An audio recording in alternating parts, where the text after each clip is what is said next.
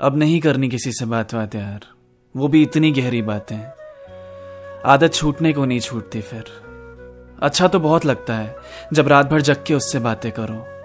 कोई होता है जिसे देख देख कर खुश हो सकते हो। पूरे दिन की थकान के बाद कोई होता है जो पूछता है कैसा गया दिन। बहुत बढ़िया फीलिंग होती है वो।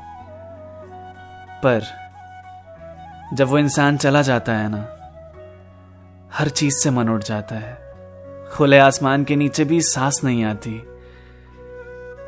बहुत मुश्किल है इस आदत से पीछा छुड़ाना।